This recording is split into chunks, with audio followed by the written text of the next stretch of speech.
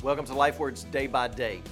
Did you know that every regenerate church member has been placed within his or her church by God for the purpose of making the gospel clear through Jesus' church?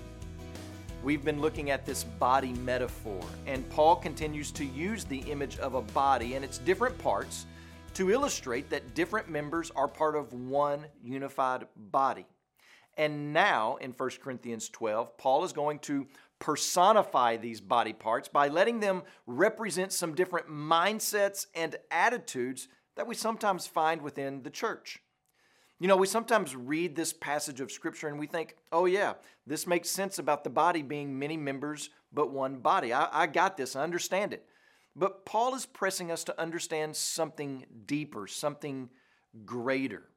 And one of the things that he wants us to understand is that you are a useful part of your church, whether you realize it or not, because God has arranged the church as He desires.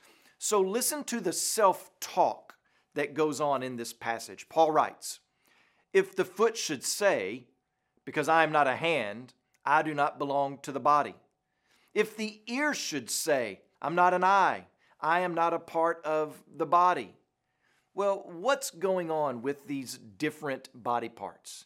Well, they are undervaluing their role and they are showing an attitude of envy or pity.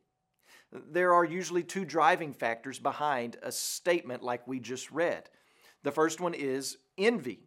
The foot sees the work of the hand and all that it does and all that the hand accomplishes, and he compares the hand with itself and he says, well, that's where the real work is done. The important work. Oh, how I wish I was a hand so that I could hold and grip and point and type and pick up and clap and pat people on the back. Look at all the wonderful things a hand can do. But alas, I am just a foot. My work is not near as important and useful as a hand.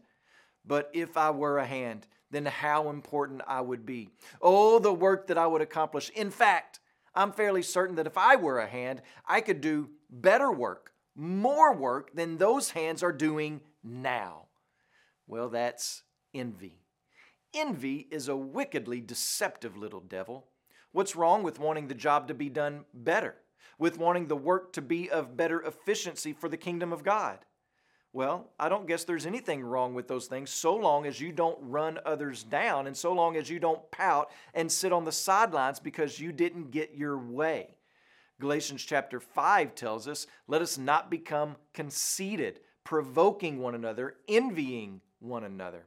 1 Peter chapter 2 says the same thing, to put away all malice and all deceit and hypocrisy and envy and all slander. The second factor that spurs on this kind of self-talk is self-pity.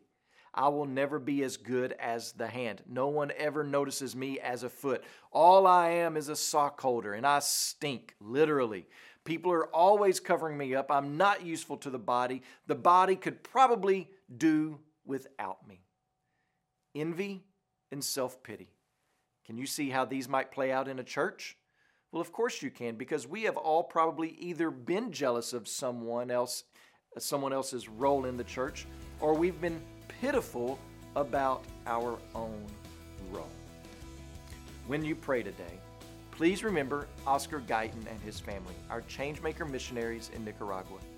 And also remember the Russian Life Word broadcast that's heard in Russia and the United States.